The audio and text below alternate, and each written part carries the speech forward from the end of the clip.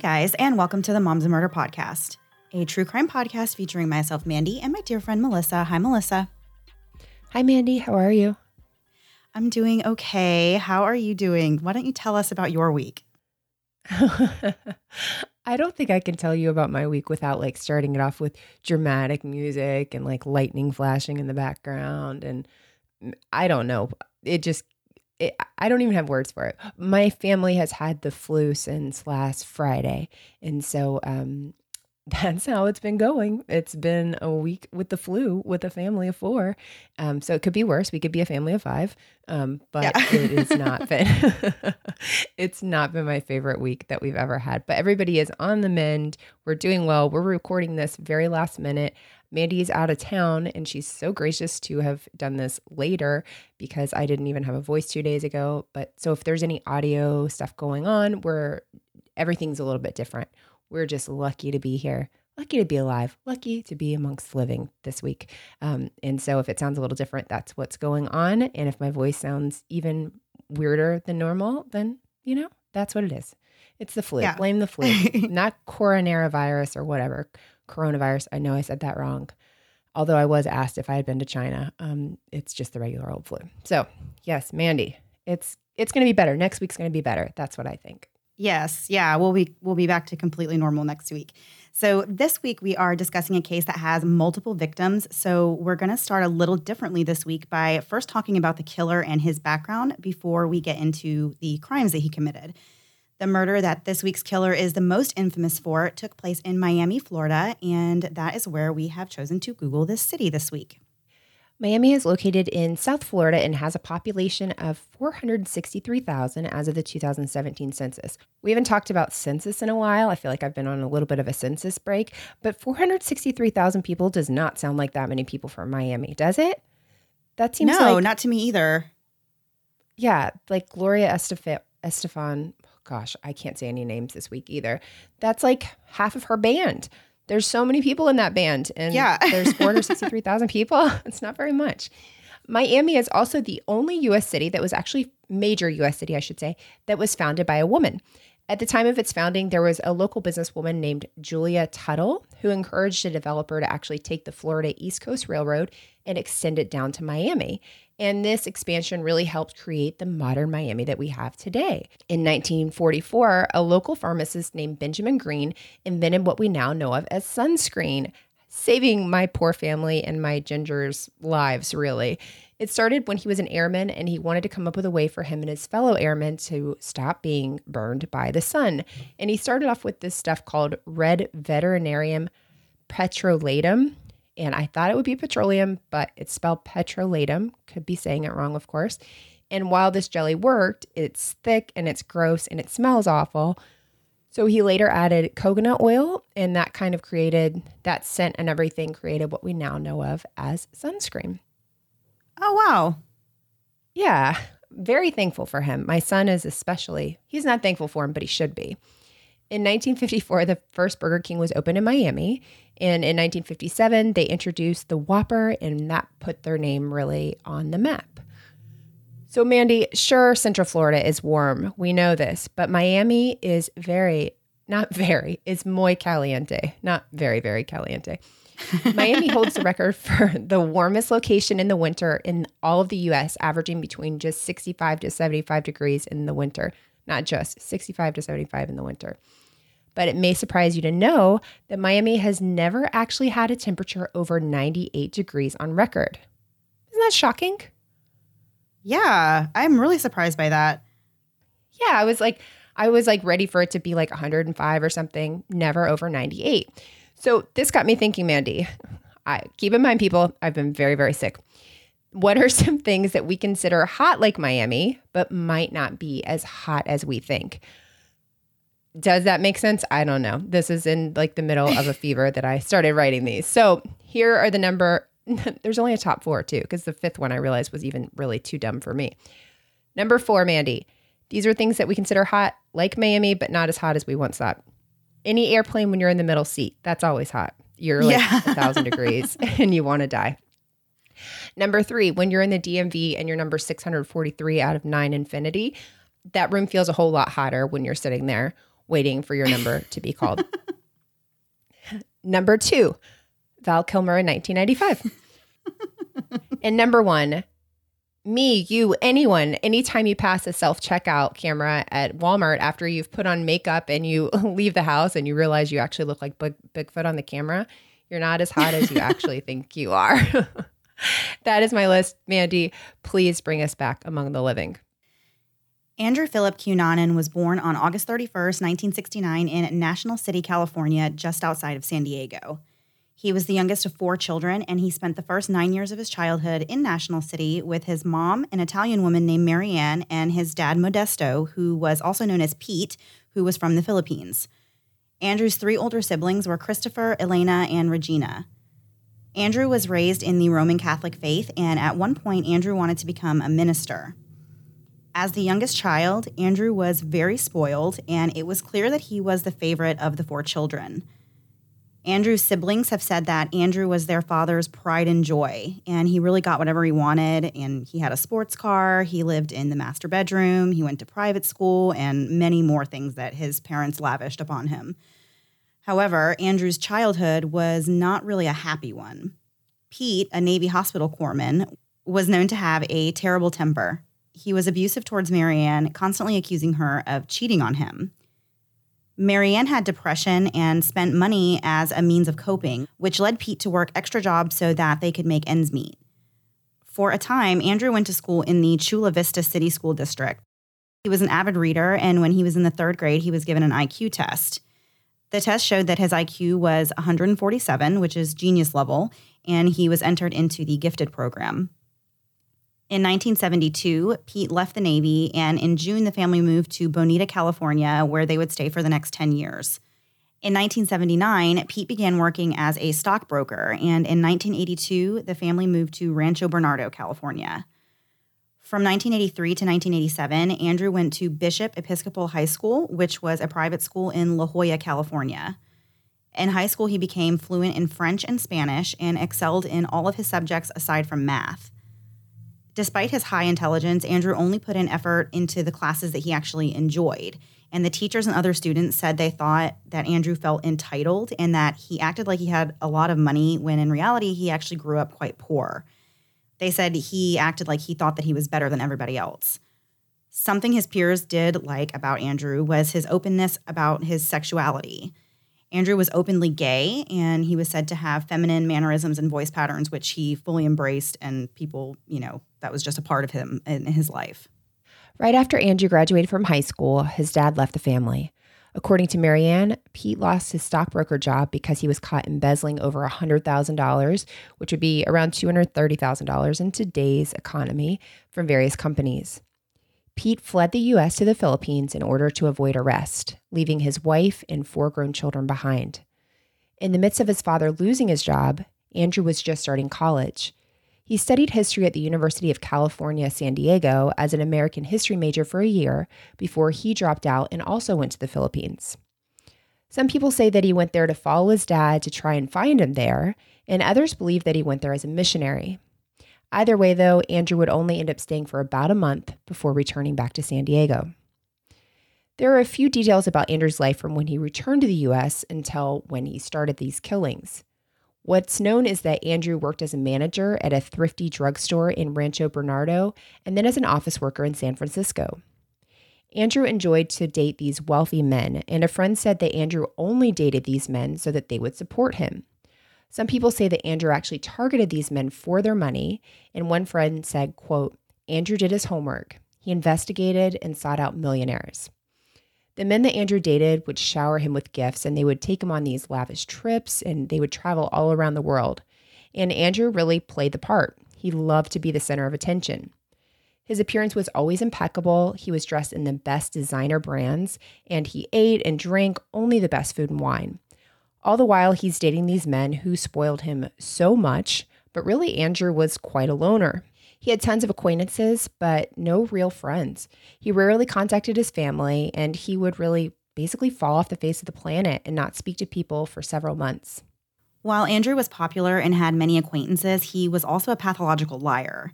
He constantly lied about who he was, what he did, and where he came from. He had many aliases, and no one actually knew the real Andrew. Andrew went by the name Andrew De Silva in an attempt to associate himself with an extremely wealthy family. He also went by Drew Cunningham and Kurt DeMaas. He would put on a different name and persona based upon the people he happened to be around at the time. And in the research of this case, it became clear that no one really actually even knew the real Andrew. Dozens of people were interviewed about him, and everyone said something a little different. The only real consistency was related to how he dressed and how he had a taste for the finer things in life.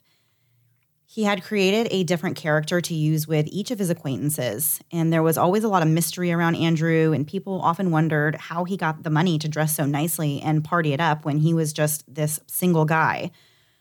Some people said that he got it from his parents, while others made more wild speculations about another secret life as a drug dealer or a member of the mafia. What some people didn't know was that Andrew sometimes made money as a male escort in Florida and in California. Some people couldn't see Andrew as a killer, but some people had actually seen a different side of Andrew. As a teenager, he bruised his mother's arm and dislocated it. And as an adult, Andrew once bit his friend extremely hard on the chest, and he'd also grabbed one friend by the throat. Before the murders began, one friend remembers looking in Andrew's eyes and seeing something different than before, and it was like Andrew had snapped. In the mid-90s, one of Andrew's wealthy boyfriends was named Norman Blackford. Norman gave Andrew a $2,000 monthly allowance, which would be around $3,300 today, and he gave him an expensive car and took him on vacations. In 1996, Norman broke off the relationship with Andrew. It's rumored that Norman ended their relationship because he was tired of Andrew's nagging about wanting him to spend more money. And this is when things really appeared to go downhill for Andrew. He was no longer able to look rich in front of his friends, and he was no longer accepted by rich people, which was something that he really wanted in life, and that was really important to him. Without a rich boyfriend, Andrew was really lost. He cut his hair, he gained weight, and he stopped dressing nicely. He also stopped spending money almost as if his cash source has suddenly, dried up. Andrew started living in a $795 apartment, which would be like a $1,300 a month apartment today, with a friend in San Diego, which was really a far cry from the places that he had been used to staying with his wealthy boyfriends. Friends said that he just really wasn't himself anymore, and they weren't surprised when Andrew announced in April of 1997 that he was moving to San Francisco because he was bored with his current situation. But Andrew didn't intend to go straight to San Francisco. He planned on going to Minneapolis first to visit some friends. He said he had business to settle with his friend Jeff, and he would also be visiting another friend named David for personal reasons. So Andrew left San Diego on the 25th of April in 1997, bound for Minnesota with a one-way ticket. And these two men, Jeff and David, would actually become Andrew's very first victims. And we're going to get into the details of what happened to them after a quick break for a word from this week's sponsors.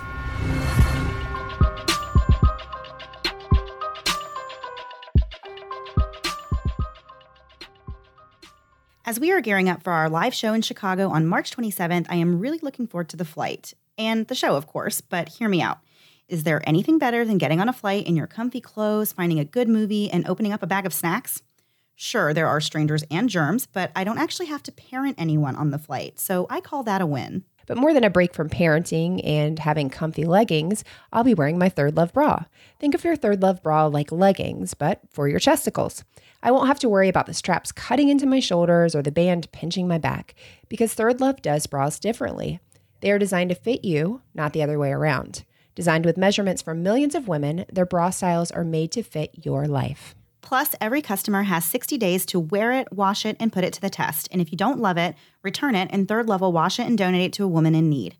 Take it on a flight, wear it to our show, change your name, drain your bank account, start a new life. Just make sure you bring your new Third Love bra with you, because hands down, Third Love is the most comfortable bra you will ever own. Third Love helps you identify your breast size and shape through their 60-second Fit Finder quiz and find styles that fit your body. Over 15 million women have taken the quiz to date.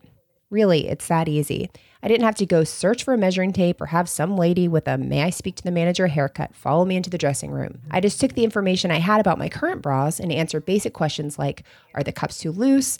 How long have you had your current bra? And do the straps fall off? Third Love knows there's a perfect bra for everyone. So right now they're offering our listeners 15% off your first order. Go to thirdlove.com/murder now to find your perfect fitting bra and get 15% off your first purchase. That's thirdlove.com/murder for 15% off today. We are a few weeks into the new year, and let's be honest, the resolution to be healthier is getting harder and harder to keep with each passing day. My diet of fruits, veggies, and Diet Cokes just comes up short some days.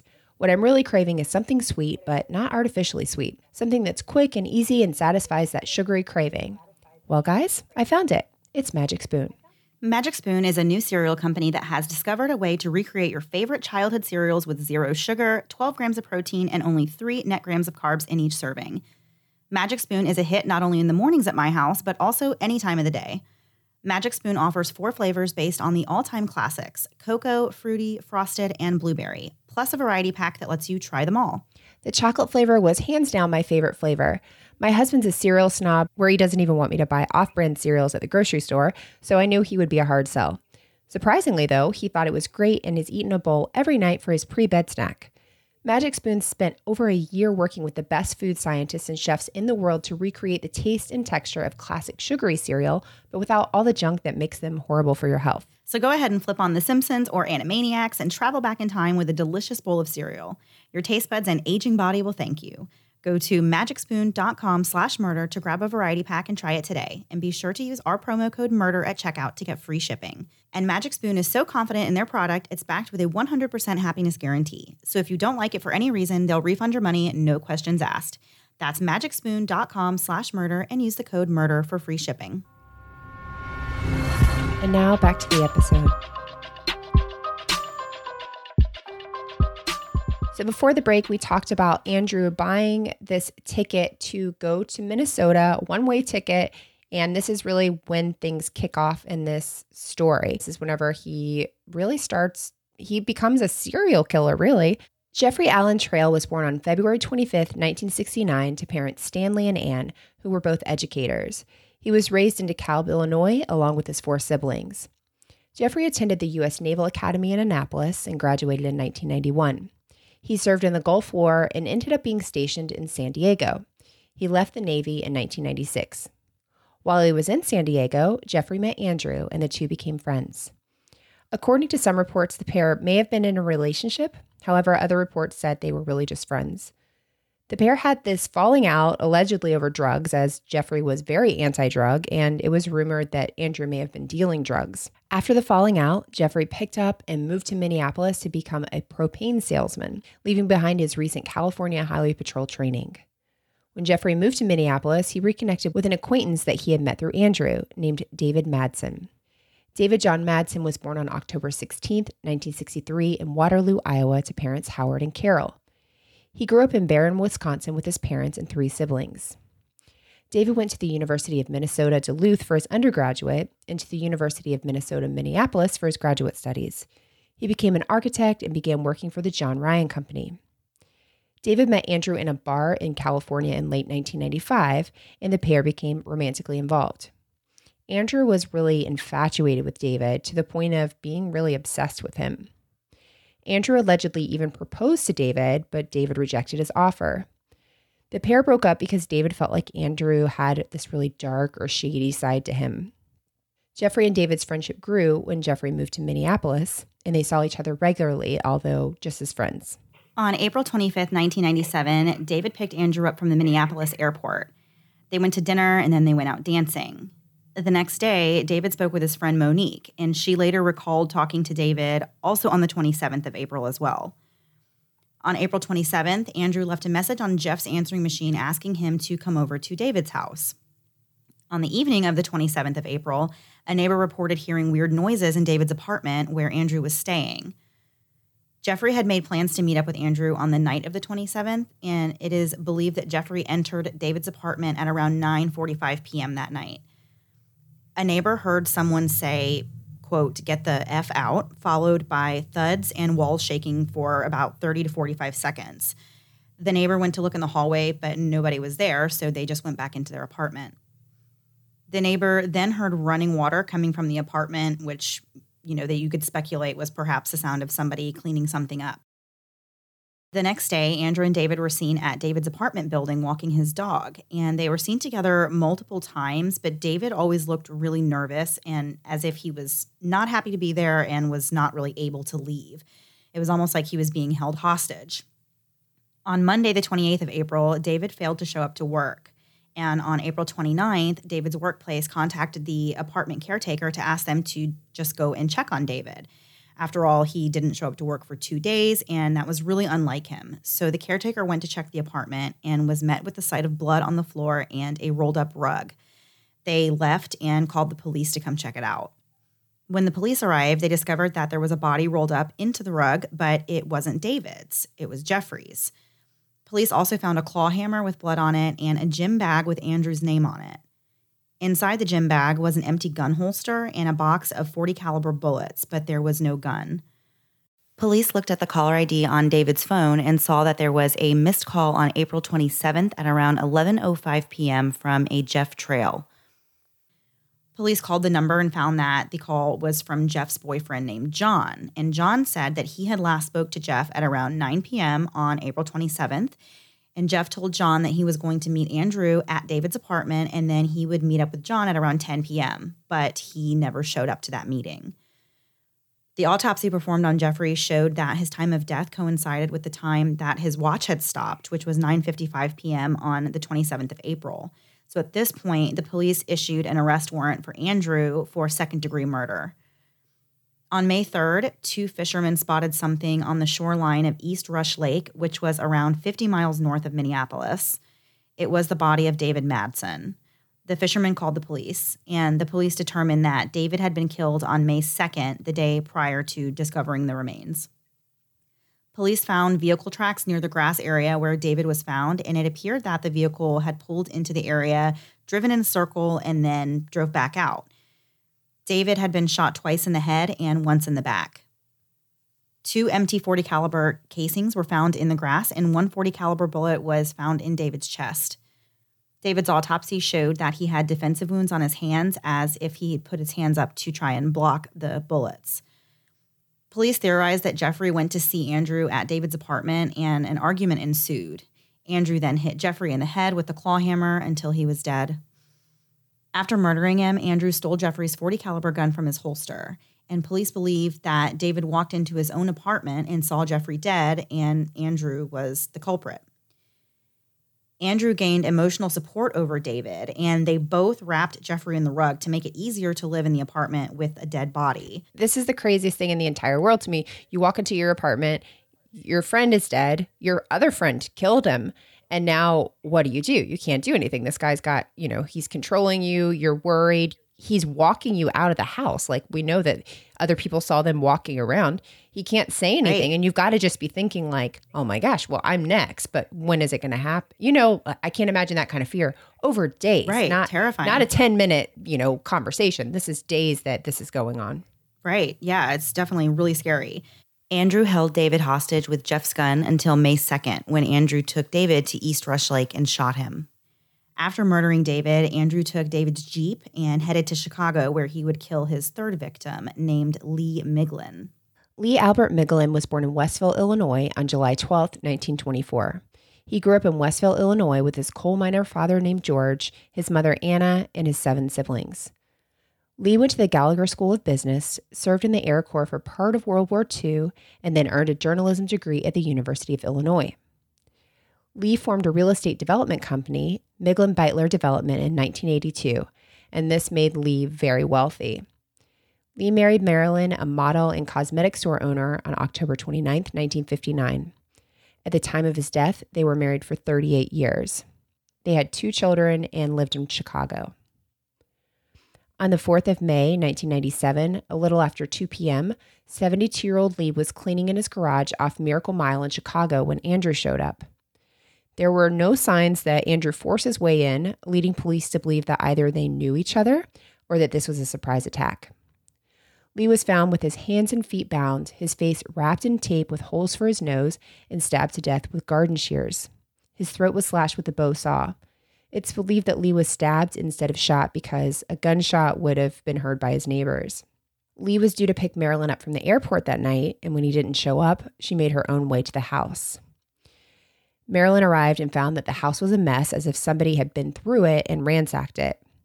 So she called the police, who arrived and searched the house and the garage, and police found Lee's body under a car. A trash can had been placed in front of the car in an attempt to hide the body, and when police searched the house for evidence, they found that Andrew had showered, shaved, and eaten in Lee's house before stealing a gold coin and leaving in Lee's Lexus. Wow. Yeah. The car Andrew had stolen in Minnesota, David's Jeep, was found around the corner from Lee's house. It's almost like even when he's committing these crimes and stuff, he still needs these nice things.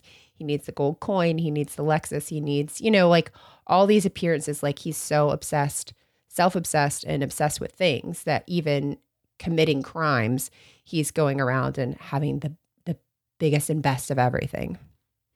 Right. I mean, I feel like he was a little full of himself too, because to be committing these murders and stealing their cars and then leaving these stolen vehicles at the scene of new crimes, it's right. Almost as a game that he's playing with the police in a way. For sure. So it's not clear why Lee was actually targeted by Andrew. Some say that Andrew and Lee knew each other from Andrew's profession as a male escort, while others say that Andrew knew Lee's son, Duke, who was an actor living in California. However, the family insists that there was no connection and that this killing was completely random. Police theorized that Andrew may have found Lee's house at random because it was within a block of the nightclub that Andrew had been at the night before. Police issued a warrant for Andrew's arrest on the grounds of first-degree murder and armed robbery. Meanwhile, Andrew was in Lee's Lexus making his way to New York, where he would stay for a few days until he plotted his next move. Andrew didn't actually wait very long to strike again. On May 9th, 1997, just 5 days after murdering Lee, he murdered his next victim, William Reese. William was born on March 4th, 1952, in Vineland, New Jersey, to parents David and Nancy.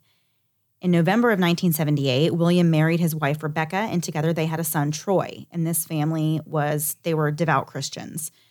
In his spare time, William attended Civil War reenactments. He trained as an electrician, but didn't follow that career path. Instead, he became a federal employee at a national cemetery on Fort Mott State Park grounds in nearby Pennsville, New Jersey.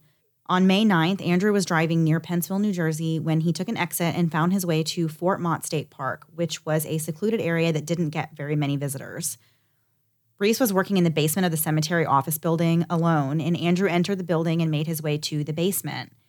He must have been really quiet because Reese didn't turn around and was shot once in the back of the head.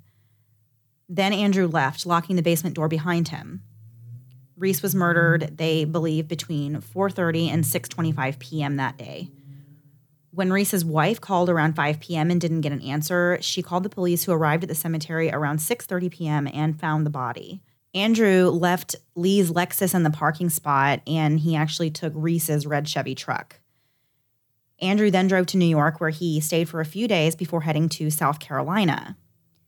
While in South Carolina, he stole South Carolina license plate tags off of a car in a Kmart parking lot and put them on this red Chevy truck that he had stolen.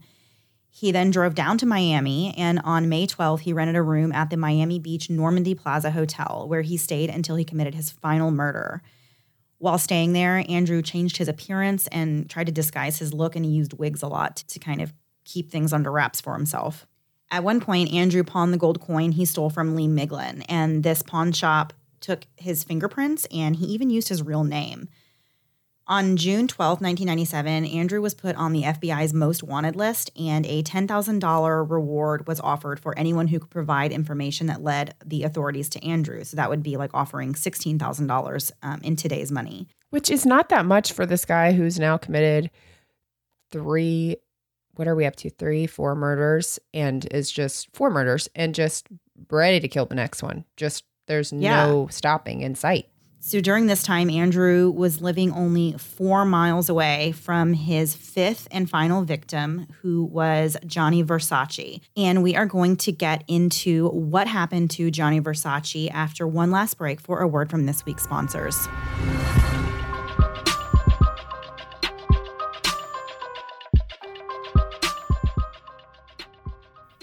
I buy my cereal online, order my bras online, and even buy my razors online. So why not order my stamps online? Stamps.com not only saves you 5 cents off of every first-class stamp, but it also saves you time, which is invaluable.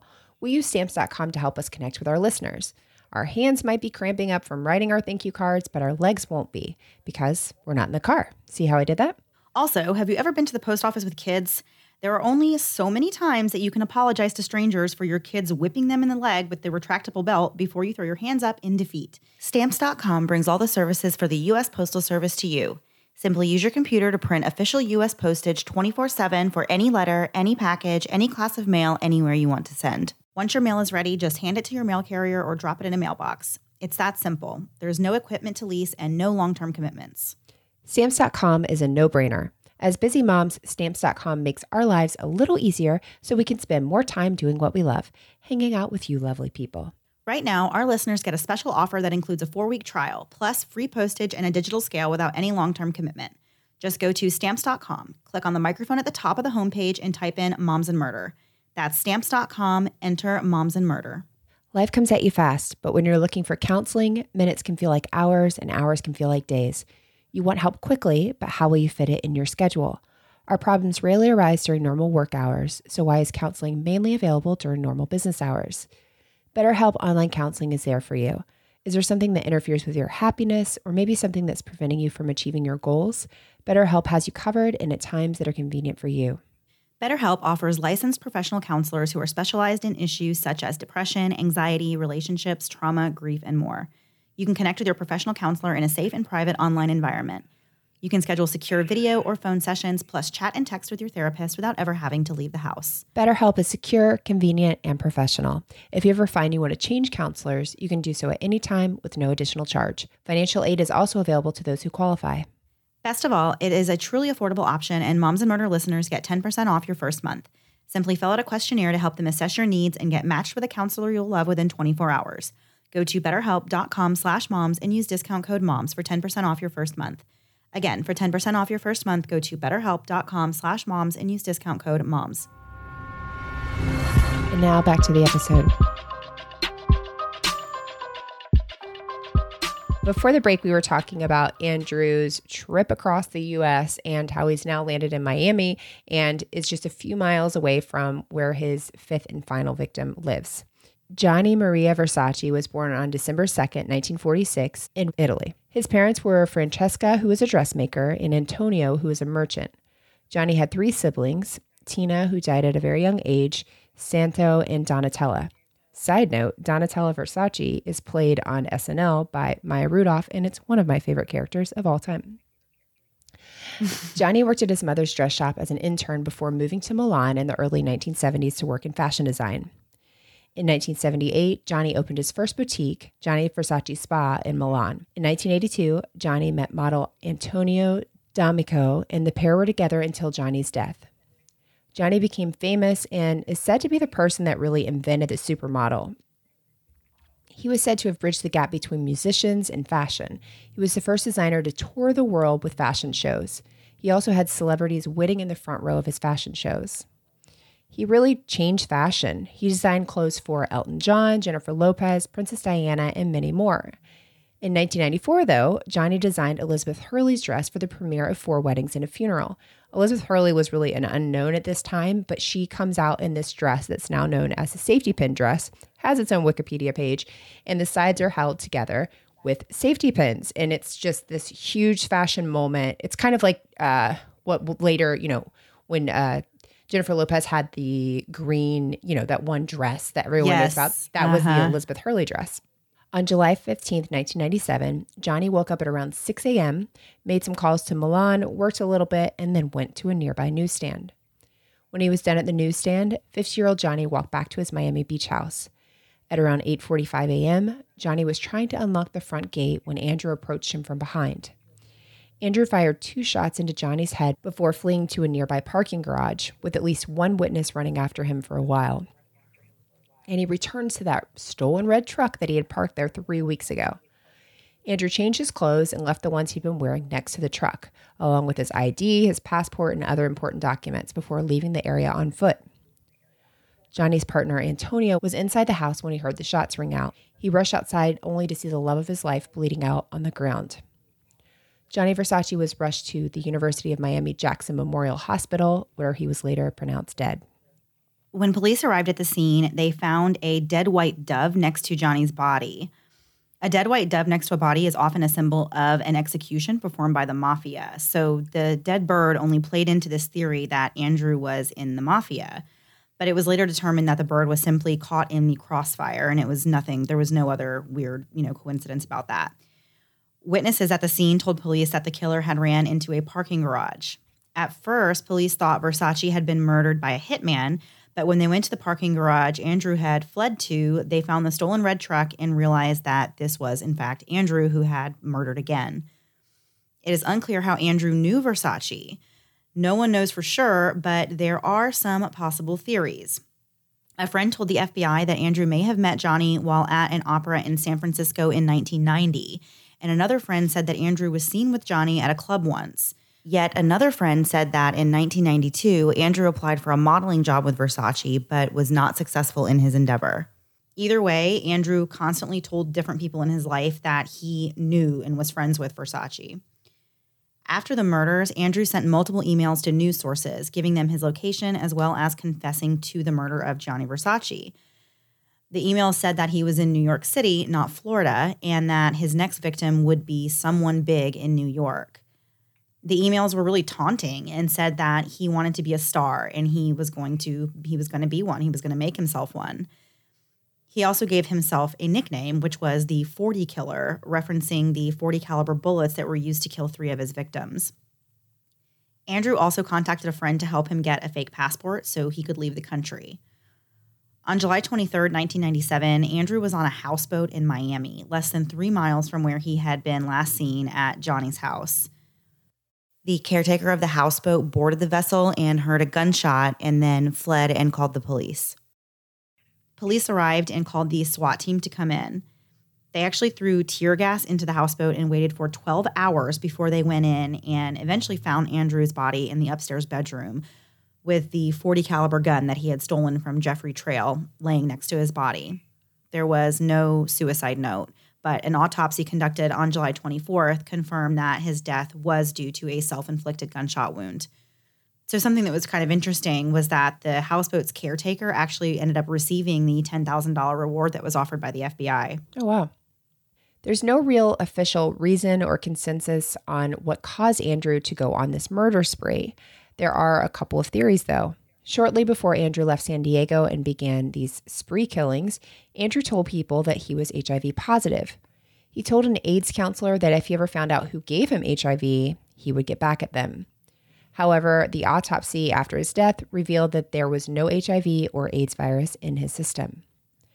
Another possible motive was that he decided to go after people that had wronged him, such as Jeff and David. Then Lee and Reese were really opportunity kills in order to get their vehicles.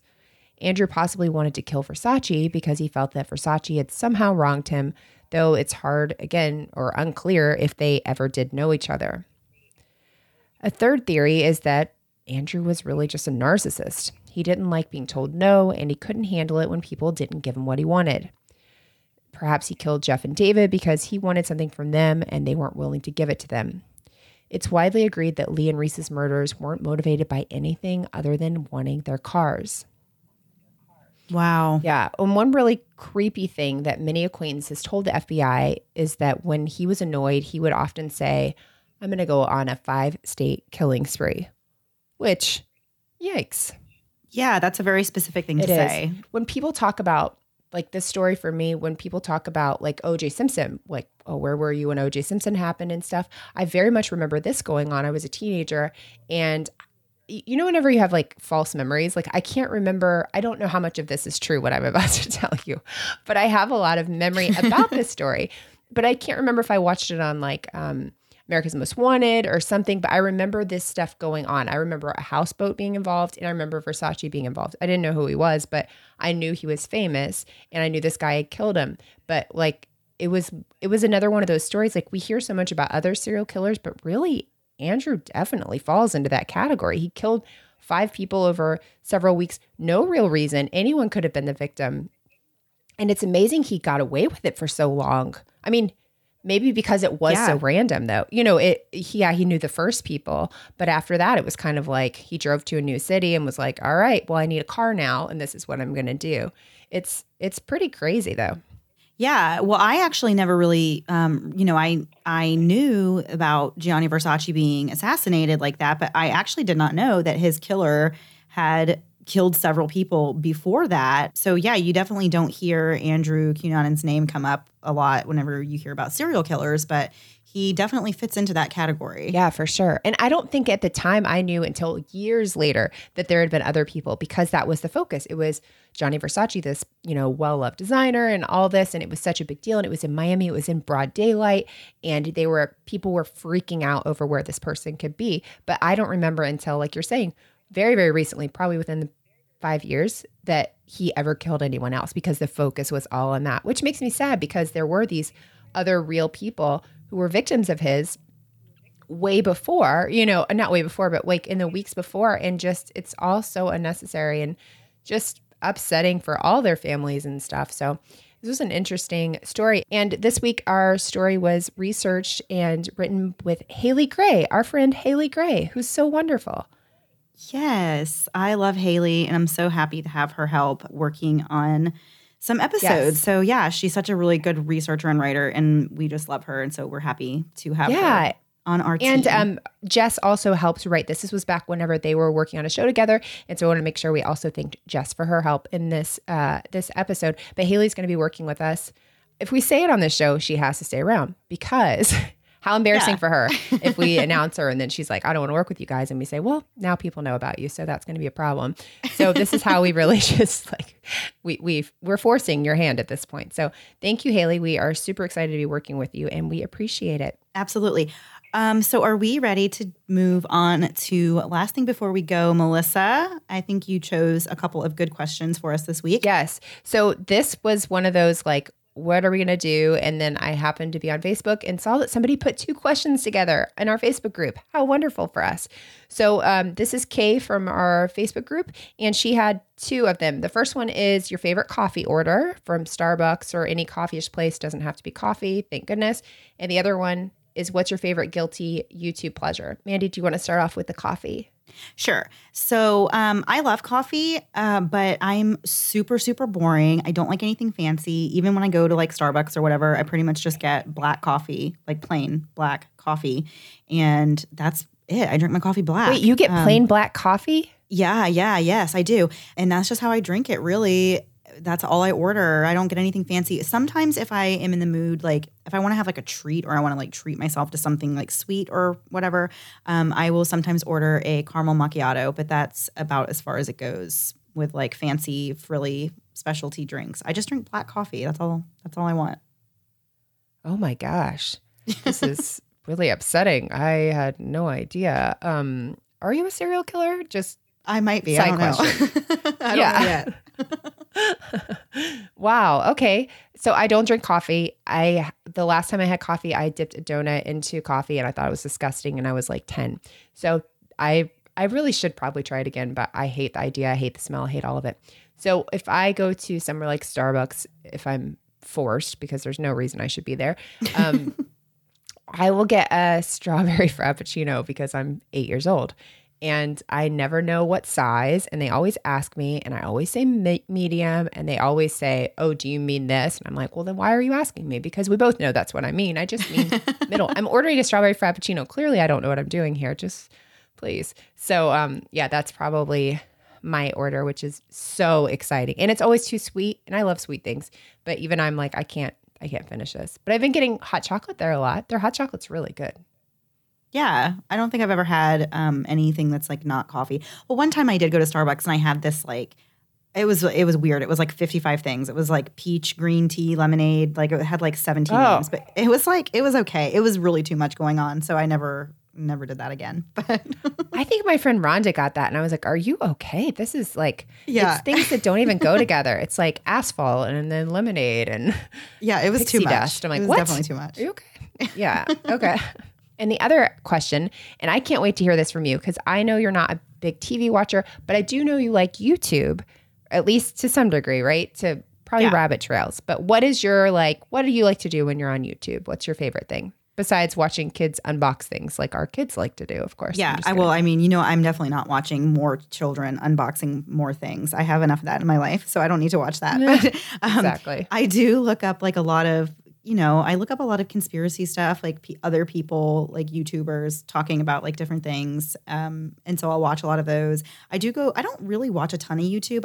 I watch a lot of makeup tutorials because I just do. And then I get sucked into those and I just will sit there forever and watch them. And then I'll proceed to like never do my makeup like that ever. I just know how because I've watched so many videos. But that's really it though. Like, yeah, you'd be surprised.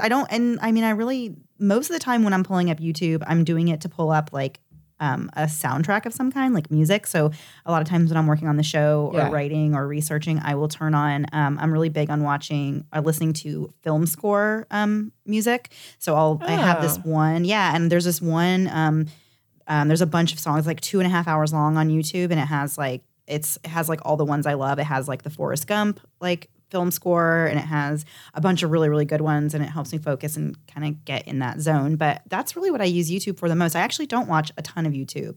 Except whenever I start going down like a rabbit hole, and then I will, I'll watch like everything on one subject or whatever. But like, yeah, pretty much just use it to listen to music. That's kind of what I do, though, as far as like if I'm having to, not whenever I'm editing, because of course I can only listen to that. But if I'm writing ads or Google the City or whatever, I'll listen to instrumental of like songs I like 70s rock or something. Yeah. And so I can't have the words going on, but I like to have the music going on. So that's always comforting. I like find myself, and this is like every 3 months, and I'm not kidding, I do this all the time. I end up going on all the Lonely Island, like Sandberg, Kiva Schaefer, all of them. I watch their videos. They're not like the most like rated G stuff, and they're pretty crazy. And I don't know why. I just have like an 8th grade boy's sense of humor sometimes, and I love watching those. I just will watch compilation videos of those, and then I watch a lot of. I don't watch YouTube that much, but when I do, I really will get like sucked in. I'll watch different comedians maybe I've heard of, maybe I haven't, or somebody's recommended, and just watch a bunch of clips. Those kind of things I love using YouTube for. And I watch, there's one makeup tutorial girl that I like. The one that had the baby hands that did the video, and she does like the 90s makeup, and I'm forgetting her name right now. She's really, I love watching her, like never to learn anything. I just think she's actually really, really funny, and she does a great job with makeup, but I just think she's hilarious. So I always like to see what her stuff is, but that's it. Or if people send me stuff, but those are like my favorite things to watch. And so basically we both listen to music, and that's about it. We use YouTube as Spotify apparently. Yeah, I know. And there's like totally no reason for that because I have like other means of listening to music, but I don't know. I don't know if film score like music is a thing on Pandora. I haven't even checked. I'm not going to. I'm just going to keep doing it on YouTube like I always have. I know. I always feel like 100 though, because I like pull it up, if I'm somewhere, I'm like, I bet there's an easier way to do this. Like not just me looking up YouTube videos that a 12-year-old put together of, I love rock and roll played by a cello or something. So I think we're good for the week. Reminder, we have a live show in Chicago that will be so live and so exciting and so lively. And we've sold a bunch of tickets. Very shocked by the number of tickets we've sold at this point. Completely surprised. We are blown away. So they're going fast. So if you want to get them, go ahead. This isn't like me trying to be salesy because I'm not good at that.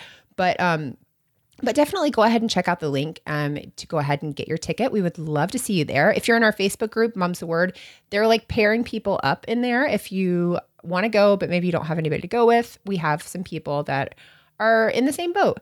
Please don't murder each other, because while that would be great publicity for us, it would be really terrible for you and your family. Right. So, but if you might be able to make a friend that way. It might be kind of cool. It's a great group. And then CrimeCon are May 1st through 3rd tickets. Why do I always screw this up? M&M 2020, right? M&M 2020, yes. M&M 2020 for 10% off your standard batch. And then we're going to play the promo this week for our friend Tawny, and she had the podcast called The Dirty Bits, and she recently, her husband George passed away, and she rebranded, and she has a new podcast called The Witty Widow, and we would love it if you guys would check that out. All right, guys, we will be back next week. Same time, same place, different story. Have a great week. Bye. My husband just died. Recent, right? Already up here making jokes about it. Hi, I'm Tawny Plattis, the witty widow and creator of the new podcast feed, Death is Hilarious. When my husband and fellow creator of the Dirty Bits podcast passed away in November of 2019, I immediately fell into writing and comedy as a way to cope. Now, I'm traveling around the country to interview your favorite podcasters and artists on how they found relief from grief on my new show, The Witty Widow. The podcast is slated for release in 2020. Tune in for bonus shows now, like Monday Morning Maisel, where you can join Midge Maisel and me as we cope with the loss of our spouses and learn lessons about moving through grief with comedy.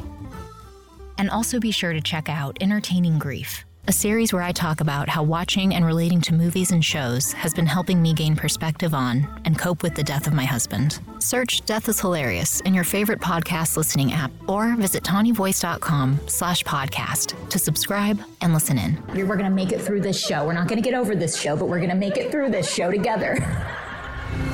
Thanks so much for listening to the Moms and Murder podcast. Make sure to check back with us next week for a new episode. You can also find us at momsandmurder.com, where you can connect with us via social media. Please make sure you subscribe and give us 5 stars, because giving us 4 stars would be a crime. Thanks so much.